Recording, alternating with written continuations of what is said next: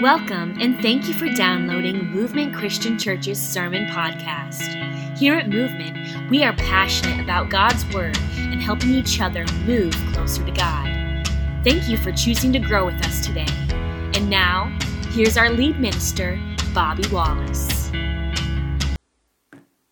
All right. I'm going to go ahead and apologize. This is the time of year that I normally have a lot of allergy stuff, and because of that, I am losing my voice up. I'm not sick. I don't have any other kind of crazy symptoms, so you don't have to run out of here screaming and, like a crazy person. I'm good.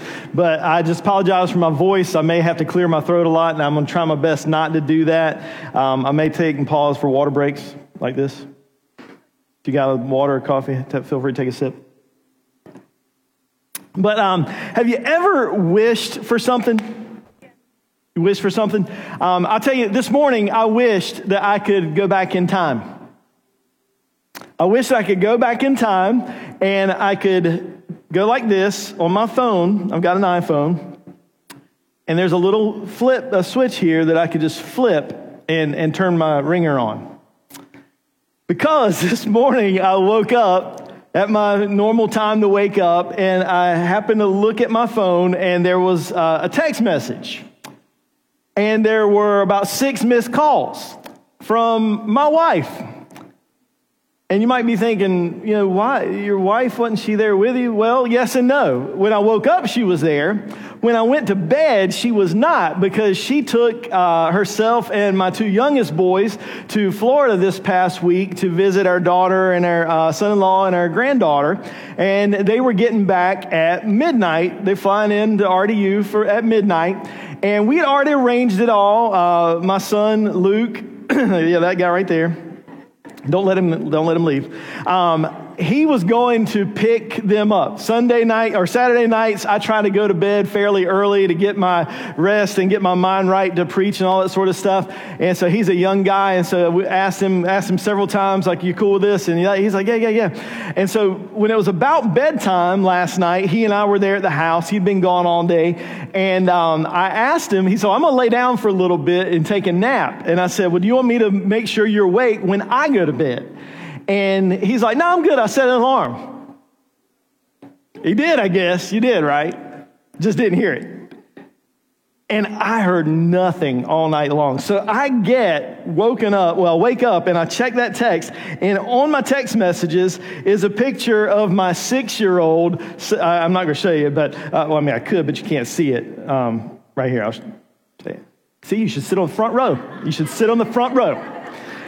But there's a picture of my 6-year-old sleeping on a bench outside of the airport like a homeless person. Man, I wish I could go back in time. I really do. I really, really do. I did not hear my phone, and Luke and I were joking here. I didn't see any of my family awake until, right before church. And Luke and I were joking. I was like, what if I'd opened up that text and seen that text and that picture and then rolled over and Sherry's like looking at me. But you missed a good opportunity there. But here's the reason I'm asking about that. Here's the reason I'm talking about that. Is because sometimes when we're praying, it can feel a lot like wishing. You know what I mean? Like when you're praying, it can feel a lot like wishing. And it never ceases to amaze me, even though I shouldn't be surprised, of how oftentimes when people do the communion talks, it just fits right in with the message. And, I don't know that Bill really knew what I was going to be preaching about, but it fits right in exactly with what I wanted to talk to you guys about today. And one of the things that I was thinking about as I was preparing this is, I don't know if you can relate to this, but hear me out for a second, see what you think. Before we really follow Jesus, or maybe early on in our faith as we begin to follow Jesus, a lot of times it seems like we pray with greater faith than maybe we'll ever have for the rest of our life. Is that fair? It's not true of everybody, but I think for a lot of us, we pray maybe with greater faith before we truly follow Jesus, or right at the beginning of our faith, we really have this deep faith. It's like we want it, we ask for it, and it seems like we always get it. You ever experience that a little bit? Or can you think that far back, depending on how long you've been following Jesus? Maybe you prayed and it seemed like, man, everything that I prayed for just came to be. And then maybe you see this other side of it. Once you become a Christian, once you get serious in your faith, sometimes, sort of like what Bill was talking about, when you pray, you're like, God, why don't you answer my prayer the way that you used to? I don't know, maybe we're not supposed to talk about that, but we believe in being open and honest here. And I've had a lot of those same questions. I'm like, God, why? Why not? Why can't I have this? Or why can't I have this thing? Or whatever the prayer is that I'm asking, why aren't you answering it the way I want you to, God? And my hypothesis is this. I believe at that stage either is when we're really just getting to know God or just starting out in our faith. I think a lot of times, not all the time, don't block me out just because I didn't use the exact word that fits your brain. But I believe a lot of the times is that we are asking for very worldly things at that time. I'm not saying it's wrong to do this, but, dear God, give me a parking space. You pray that. It's okay to pray that. I'm not dogging it, but sometimes that's where we pray when we're new to the faith or just getting to know God. Or maybe this one, I don't know if this is like stepping on toes. I don't know if this is getting into meddling instead of preaching, but maybe, some of you ladies at the stage in your life, if you are there or you were looking for a guy, God, if he's the one, make him come and talk to me. But hold on, let me preface it with this. If all you do is you make sure you're around him all the time and you like all his Instagram posts and, if he's not really a great guy, he's absolutely going to come talk to you. I go ahead and guarantee you that. So it may not be God answering your prayer if this dude comes and talks to you, or vice versa, guys with ladies. Maybe you've prayed a prayer similar to this. Lord, if you want me to have this car, make it happen. And I'll go ahead and tell you, if you take all the overtime and you take a really high interest rate car loan, you will probably get that car. But it doesn't mean that it was God's will or the best thing for you. You know what I'm saying? You might end up with a lot of car repair bills, or you might up them with you're paying off a car for 18 years, after it's long in the scrapyard. What I'm saying is sometimes when we're starting out, we can pray prayers that in some ways we sort of answer ourselves. You know what I mean? And I'm not saying God doesn't hear those things, and sometimes God is answering that, but a lot of times I believe that's what it's like. And so early on in our faith, when we're praying these kind of prayers and we're seeing these answers, we think like, man, God's really for me. He's really for me. And then the more you grow in your faith and the closer you get to Jesus, you start praying things and you don't see the answers. You're like, God, why? Can you relate to that? I believe that it's a struggle that most of us have. All you want is to hear God say, this is what I want you to do, or here's this that you've been praying for. And you might get to the point where you get really frustrated and even angry. And you think, God, why? Why did you let this happen? Or why didn't you give me this thing or this person, this relationship? And I think the enemy relishes in that. Because a lot of times people will quit. They just say, I give up. I don't know if this Jesus thing is for real, or if maybe he's for real, but he's just not for me. He doesn't care about me the way he cares about these really good people. And that's why I don't get the answers to my prayers. And before we get to that point, prayer can often, and faith can often seem easy. But here's what I want you to think about. The place where prayer gets scary is when we understand that God is not Santa Claus in the sky, and that he is not a genie in a lamp that we just rub the lamp and he comes out and boom, you got 3 wishes. Because we all know you just pray for what first? More wishes, even though they might try to tell you it's a rule. It should not be a rule. Okay, I tried to make it a little lighthearted there, but y'all did not go with me on that little divergent. But anyway, all right, back to the serious stuff. If God is good, he cannot and does not give us everything that we want. If he is good, he cannot, by his nature And he does not give us everything that we want. And at first that might like set off alarm bells in your brain, like, whoa, whoa, whoa, whoa, whoa, what? But I said what we want. Do you remember the movie Bruce Almighty? At our guys' Bible study, or sometime recently, Billy shared it. He might have even shared it in a communion talk. I can't remember exactly where it was.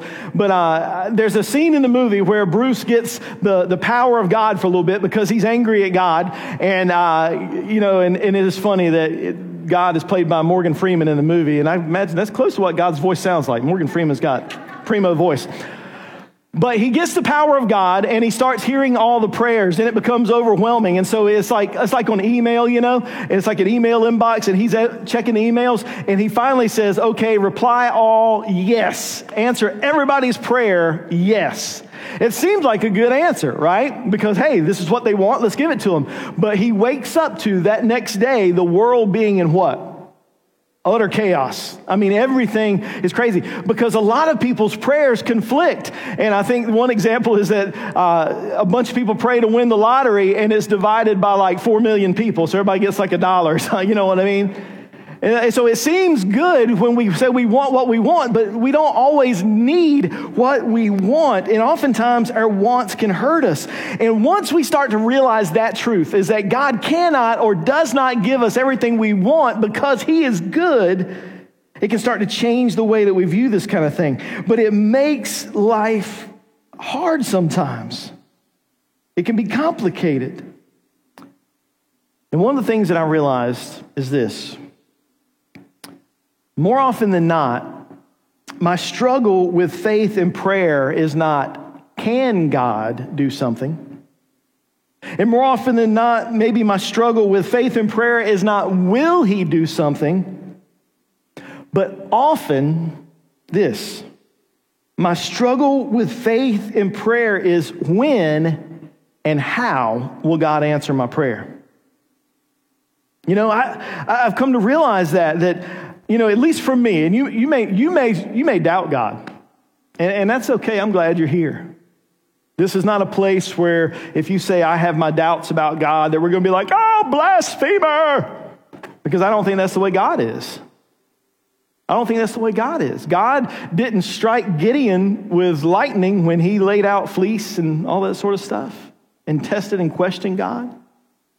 He didn't do that. We don't run from you or we don't expect you to leave if you've got doubts and you've got questions. But for me personally, now at this stage of my life, I'm not saying that I never have those doubts, but very seldom do I say, can God do something? I believe most of the time that he can. Oftentimes, I don't even struggle with will he, if I'm praying in his will. And that's a little bit of what we're going to talk about today. But what I really struggle with, and maybe you can relate to it, is that third idea. That oftentimes my struggle with faith in prayer is when and how will God answer?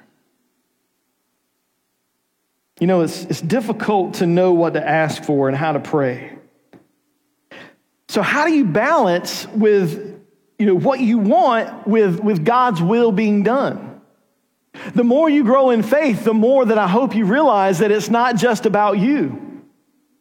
And maybe somebody needs to hear that today. It's not just about you in life. It's not just about you. And so how do you balance that struggle that it's like these huge balance scales, God's will and what I want in my life? How do you make those things reconcile? I'd love to tell you that I could stand up here today and give you all the answers, but I'm going to go ahead and let you know you'll be disappointed if that's what you're looking for.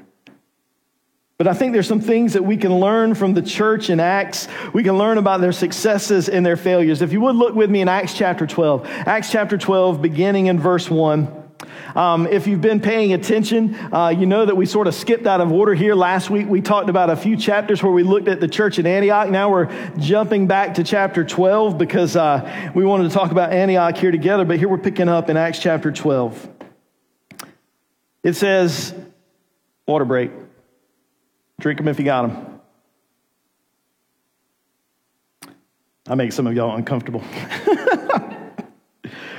Verse 1. About that time, Herod the king laid violent hands on some who belonged to the church. He killed James, the brother of John, with the sword. And when he saw that it pleased the Jews, he proceeded to arrest Peter also. This was during the days of unleavened bread, and when he seized him, he put him in prison, delivering him over to 4 squads of soldiers to guard him, intending after the Passover to bring him out to the people. It's a bleak situation, y'all. James, one of the sons of thunder, James and John, those 2 guys, he has been killed.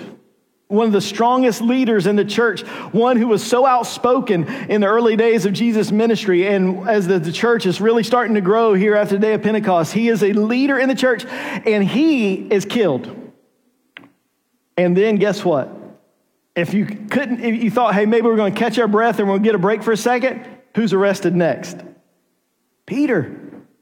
Kind of like the chief spokesman, right, for the church. I mean, when you start to think, man, it can't get any worse, right? Sometimes life gets worse. Okay, God, give us a break here. You've already allowed James to be taken, and maybe some people said you've taken like that, because that's our normal response sometimes. God, you did this.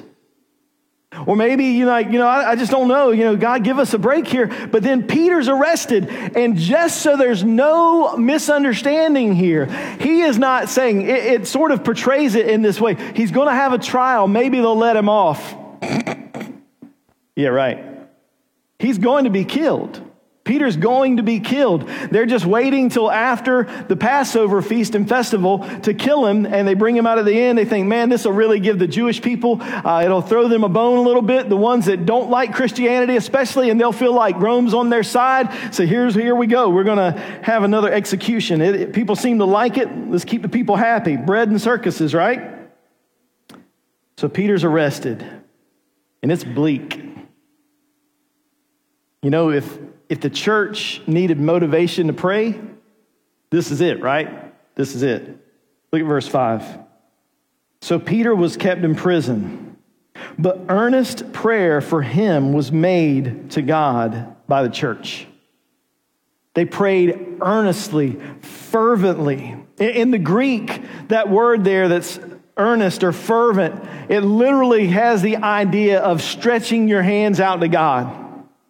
You can imagine in this scenario, Peter has been arrested. James has just been killed. They know this is not a veiled, empty threat, right? They know this is not posturing. Peter's going down. And so what do? They fervently call out to God. They lift, as it says in Scripture, holy hands in prayer. They're calling out to God. God, heal him. God, rescue him. God, deliver him. Do something, God. Step in, speak, act. Do something, God. They're on it. They are praying. Look at verse 6. Now, when Herod was about to bring him out, on that very night, Peter was sleeping between 2 soldiers, bound with 2 chains, and sentries before the door were guarding the prison. And behold, an angel of the Lord stood next to him, and a light shone in the cell. He struck Peter on the side and woke him, saying, "Get up quickly." And the chains fell off his hands. And the angel said to him, "Dress yourself and put on your sandals." And he did so. And he said to him, "Wrap your cloak around you and follow me." And he went out and followed him. He did not know that what was being done by the angel was real, but thought he was seeing a vision. It's so interesting to me. But man, I can relate to this so much. Sometimes it's hard to see how God is answering your prayers. Peter, I'm sure, was praying too, along with the church. And even though he was right there in the midst of it, and this is the same guy that we just shared just a couple of weeks ago, he saw this vision, this sheets being lowered down and these animals are all on it. He said, "Get up, kill and eat." That was a vision. So maybe he's thinking, okay, it's another vision. What am I supposed to learn now? But really, he was being set free. But sometimes, even in the midst of God working, it's hard for us to see it and understand it. That gives me hope, y'all. Because I tell you what, I feel lost and confused sometimes when God is answering my prayer. And a lot of times I don't realize that he is answering it until after the fact. And so maybe that's what you needed to hear today, is that you are not alone in that. Look at verse 10. When they had passed the first and the second guard, they came to the iron gate leading into the city. It opened for them, all of it on its own accord. And they went out and went along one street, and immediately the angel left him. When Peter came to himself, he said, "Now I am sure that the Lord has sent his angel and rescued me from the hand of Herod and from all that the Jewish people were expecting." And there again, it just is another, just further just confirming this, is that if you ever feel slow in understanding, you're in good company, y'all. You're in good company. Peter, one of the main spokesmen, one of the apostles, one of Jesus' closest friends, still doesn't understand until things are almost completely done that, oh yeah, God was doing something. And if you were doubting and you're wondering, I'm going to tell you what, even once he realized, I guarantee you, if he's like me, Peter's probably looking back. The angel taps him on the side, wakes him up, and the chains fall off. Okay, there were 16 guards assigned to watch Peter throughout the night. 4 shifts, the 4 watches of the night, 4 guards at a time, 2 on either side, 2 by the gate. I mean, if anything, he could have said, God, make sure there's only 1 guard, and he's easy to sneak by. He sleeps like Luke and doesn't wake up with his alarm. And doesn't have his phone on ring, just has it on vibrate like me. I got to throw myself under the bus a little bit too if I'm throwing you under the bus, sorry. But maybe he could have changed that situation. Or when he gets up, he tells him, get up and put your clothes on. I would have been like, no, I'm good. I'll run naked. I just want to get out of prison. I mean, if y'all want to judge me, that's fine.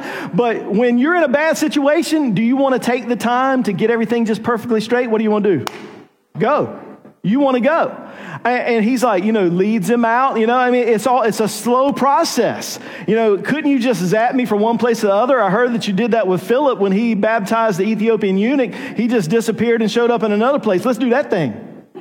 Not have to sneak out like this. But I'm being silly, but it's a very real thing, right? Don't you want things to happen right now, right this way, this instant? Boom. I know the way this needs to be done, God. You ever said that? Maybe not out loud. But has that ever been going on in here? God, let me just take control here a little bit. I know what needs to be done.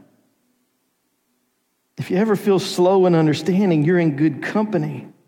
And then verse 12, when he realized this, he went to the house of Mary, the mother of John, whose other name was Mark, where many were gathered together and were praying. They were still praying. Verse 13, and when he knocked at the door of the gateway, a servant girl named Rhoda came to answer. Recognizing Peter's voice in her joy, she did not open the gate, but ran in and reported that Peter was standing at the gate. In verse 15, they said to her, "You are out of your mind." But she kept insisting that it was so, and they kept saying, "It's his angel." It was a common thought, especially in the Jewish culture, that everyone sort of had a guardian angel that was traveling around with them. And they probably thought, it's just his angel. He might already be dead. It's just his angel. You remember how it described the church's prayer early on in the chapter that we just read? They were praying how? Fervently, earnestly. Holding hands in prayer, right? I mean, they're praying. They're praying. But what's their response when little Rhoda comes and says, Peter's outside the gate? You're crazy. You are out of your mind, girl. What have they been praying for? Peter to be freed. When Peter's freed, what's their response? Yeah, right. There's a disconnect there, right? But before we get too high and mighty, ourselves, have you ever been like the church was here in this passage? Where you're like, God, do this, show up in this mighty way. And then when he shows up, you're like, oh, that was a coincidence. Or, I'm glad I worked so hard. Man, it's a good thing that I was able to do that. Pfft, you big dummy. And I'm talking to myself too, okay? We forget that God is at work in ways that we don't even understand. And they show up. Are you truly expecting God to show up? Just a few weeks ago, I shared this old story at our night of worship, but I'll share it again really with you quickly. Supposedly there was this town that was going through a drought many years ago, and it got so bad that everybody decided they were going to go to the church in the center of town and pray. They were going to go and they were going to pray for rain. And so they're all filing in that day, and they're waiting. They know that it's a small little village, and there's this elderly lady that they know wanted to be there, and they keep wondering where she's at. Well, anyway, they look out, and here she comes walking, using her umbrella as a cane. And everybody kind of laughs at her, and they says, why have you got an umbrella? It hasn't rained in 3 months. And she said, we're praying for it to rain, right? Don't I need an umbrella? Is God going to show up? How many times do we pray for rain and then we don't carry an umbrella? We don't have our rain jacket. How many times do we ask God to show up but not truly expect him to show up? Look at verse 16. But Peter continued knocking.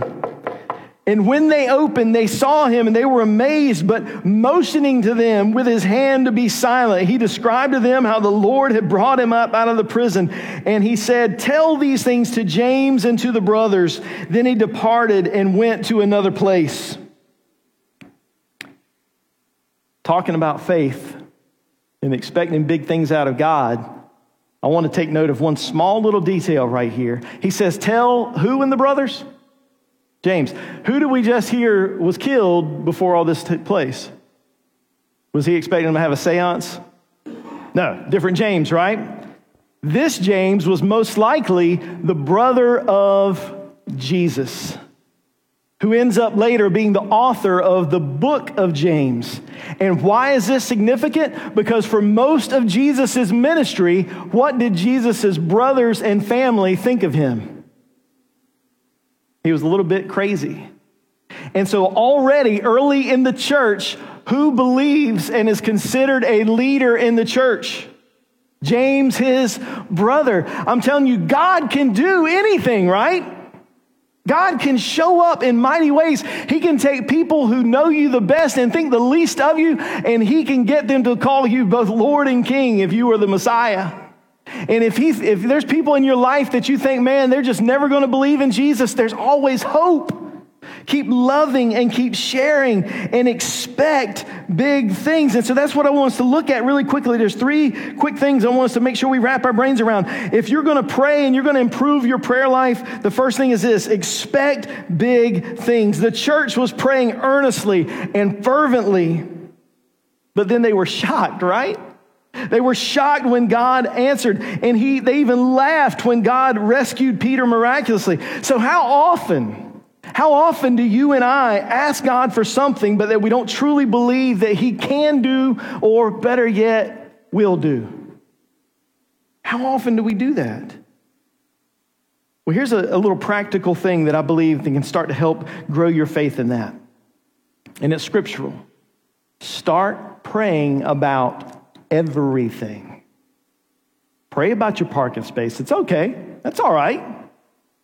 Pray about everything. And that scripture says to pray about everything, with prayers and petitions. Pray. And as you start to see God move, you'll begin to trust him more. I tell you, it's a good example, but it's also a little bit sad. One of the times of the most fruitful and faithful prayer answerings that I saw over an extended amount of time was way back in college for me. but it grew my faith in tremendous ways. A group of us guys would get together. I went to Roanoke Bible College, which is now Mid-Atlantic Christian University, and we had a curfew back then, buddy. We were, 19, 20 years old, paying lots of money to go to school, but had to be in bed at like 10 o'clock. Whatever. So us guys, after curfew, some of us would go in a room, and we would get together, and we would talk and hang out, and we would have a prayer time together. And one guy ended up being the person who took notes. He wrote down the prayer requests, and then he put down when prayers were answered. And so we got to look back over about a 4-month period, over a semester, and we saw how faithful God had been. We had been asking these prayers, and he'd been answering these prayers. And it was just mind-boggling. And it's sad to say that it was mind-boggling, but we just saw how faithful God was, not just in the big things, but in the small things. So pray about all things. Pray without ceasing, and it'll build your faith. Ephesians chapter 3, verse 20 says this, "Now to him who is able to do far more abundantly than all that we ask or think, according to the power at work within us." God is able to do more than we ask or even imagine, it says in some translations. But how often do we stop thinking that God won't act or God can't act? I'm reminded of one of my favorite Old Testament stories from 2 Kings, where Elisha, the prophet of God, is about to die. And the king of Israel comes in, and they're at war with Aram, and he is scared and he's terrified, and he's like, "You're going to die. What am I going to do? We're going to be overwhelmed." And he tells him to go and get some arrows. And he said, "I want you to bang those arrows on the ground." And so the king goes, and he goes tap, tap, tap. And Elisha is furious. He's like, "Man, I was expecting you to just slam those things on the ground over and over and over again, because that was your prayer for defeating the people of Aram." He's like, "You only just want to beat them just a little bit, and that's all you're going to do. But you should have asked for more. You should have been, God, show up, God, show up, God, show up."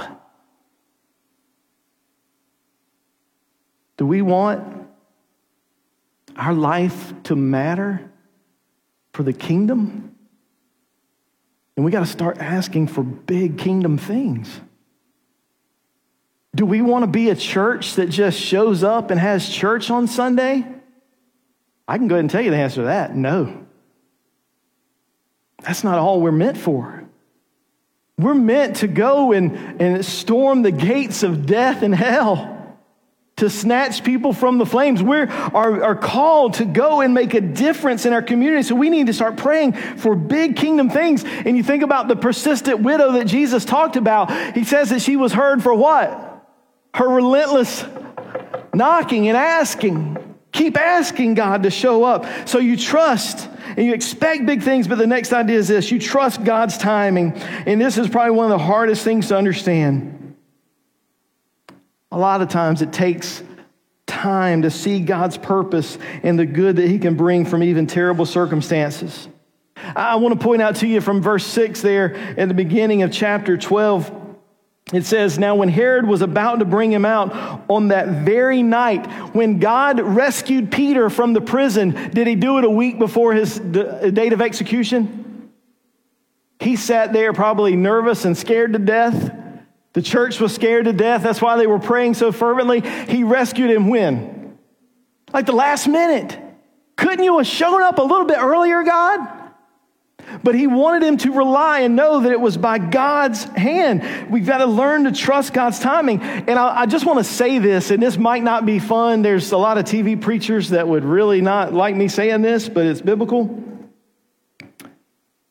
It may get worse before it gets better.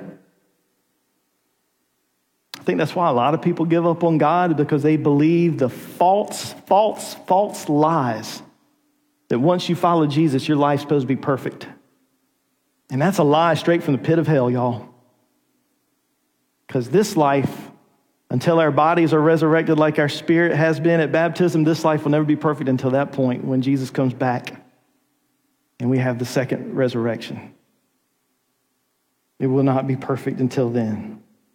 So trust and know that it might get worse before it gets better.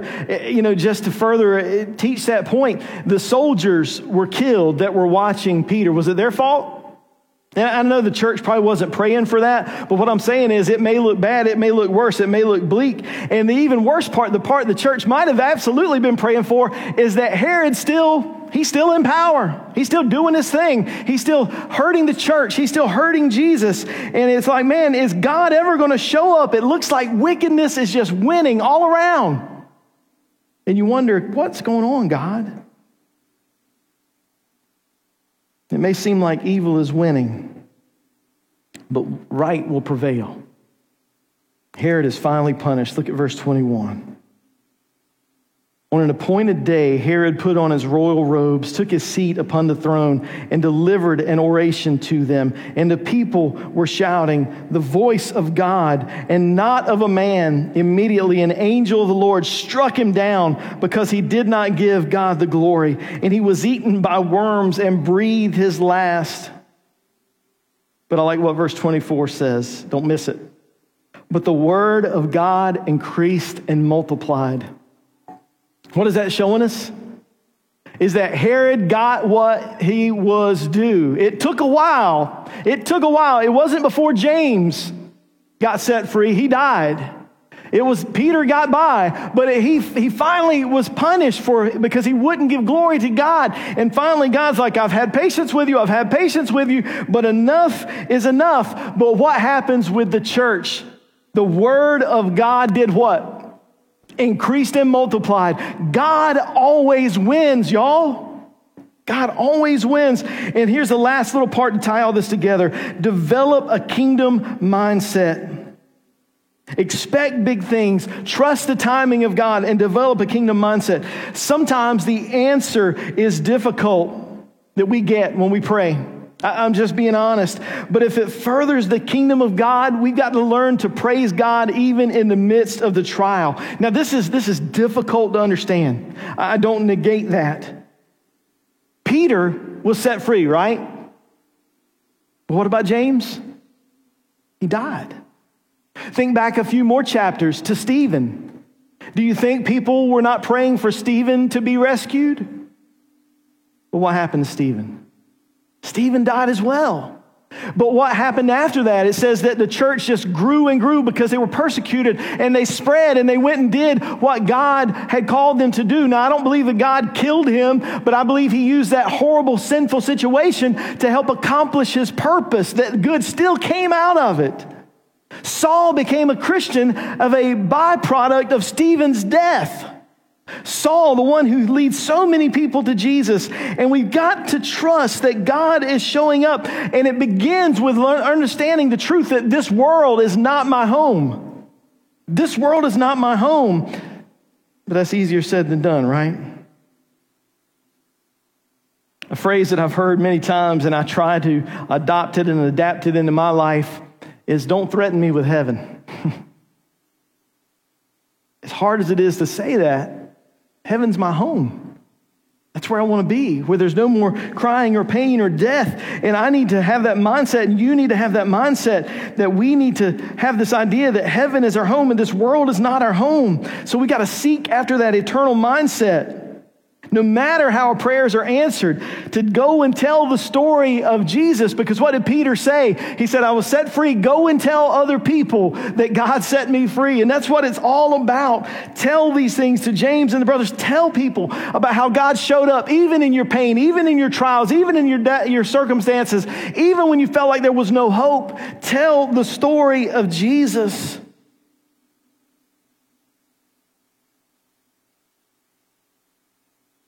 You may not like the way that the prayer is being answered. I can relate. But if you're faithful, people will be blessed by your example. I've told a few times in the past about a little girl named Lila Grace. Lila Grace lived to the age of about 14 months, I believe. Forgive me if that's off by a little bit, but she lived to the age of 14 months. And never stepped outside of a hospital. She had to have a heart transplant at a very, very young age. And it seemed like things were going well for a while. But eventually she won her battle. And the only reason I say that is not to be heartless to a family who grieved, but her family, I've seldom seen a family who just embraced a kingdom mindset like that. Yes, they had their moments, I'm sure of it. I'm absolutely sure of it, and rightfully so. But for the most part, they kept saying, how is Lila shining a light for Jesus? And she did. Her little body, her little self that couldn't speak, could barely move, showed such a light for Jesus. And they were able to testify to the goodness of God, even in a horrible situation. The prayer was not answered the way that they would have wanted or in the timing that they have wanted, but they understood that God was going to use it for His glory. And so many people saw Jesus that never would have seen Jesus because of a family that understood that sometimes this life is horrible, but God can make good even of horrible situations if we have a kingdom mindset. And that kingdom mindset only comes through trials. You know, this foundation of that kind of mindset is laid in Scripture. But I have to be honest, it doesn't just come only through reading Scripture. The walls of that kind of mindset are built in trials. You can only develop a basis of a kingdom mindset through Bible study. You have to read God's Word. But if you want it to truly grow and become a part of your life, then you have to put yourself in positions where God has to show up if you want to grow that mindset. Years ago, I was training for a marathon, and I read this book that I found called The Non-Runner's Marathon Guide. And it had all the psychological stuff, it had all the physical stuff. It gave you a plan to run. And if I read that book, I couldn't just show up on the day of race and run the race. The book was great, but I had to put it into practice, didn't I? The same thing with the Word of God. We need the Word of God to know that God's been faithful in the past and He'll be faithful in the future. But then we've got to put the miles in. We've got to struggle. We've got to fight. We've got to wrestle. And we've got to trust that God's going to show up. James chapter 1, verse 2 and following says this: "Count it all joy, my brothers, when you meet trials of various kinds. For you know that the testing of your faith produces steadfastness, and let steadfastness have its full effect, that you may be perfect and complete, lacking in nothing." If you want to learn to have joy in trials, it has to come through trials. We've got to learn to trust God that He will show up. So expect big things. Trust God's timing and have that kingdom mindset. I'll wrap things up with this. Do you remember the story in the book of Daniel, in Daniel chapter 3, of Shadrach, Meshach, and Abednego? They decided that they were not going to bow down and worship the golden image. And they're finally brought before the king to answer for their crime. And they basically say, you know, we don't have to be afraid of you, O King Nebuchadnezzar, because our God is bigger than the boogeyman. Sorry, if you grew up listening to VeggieTales. But our God is bigger than you, and He can save us from your hand and your fiery furnace. It won't mean a thing. But then there's this little phrase, and I love it, I love it, I love it. It says, but if not. But if not, if God does not choose to save us from the flames, we know that He is good and that He will bring this to His honor and His glory. He will show up in a way that maybe we never expected, and there will be the glory of God shining because we were faithful. But if not, and so I challenge you to take that phrase and just hide it away in your heart. God is good, and He is able, and He is willing. But if not, if He chooses not to answer in the way, in the time that you are thinking, trust that He is good and develop that kingdom mindset so that you can see how He is using your situation, using your life, and give Him the glory. And I believe that's how we'll see the world changed. That's how we'll see the kingdom unleashed. Today, if you need to surrender to that good King, who you've maybe wondered if He can do anything in your life, know that he can and he will if you just surrender to him. Maybe today you're here and you've been wrestling with something that is just bigger than you can carry, and you need somebody to pray. I'd love to pray with you. God may not answer the way you thought, but if not, know that he's good. Let's stand this worship.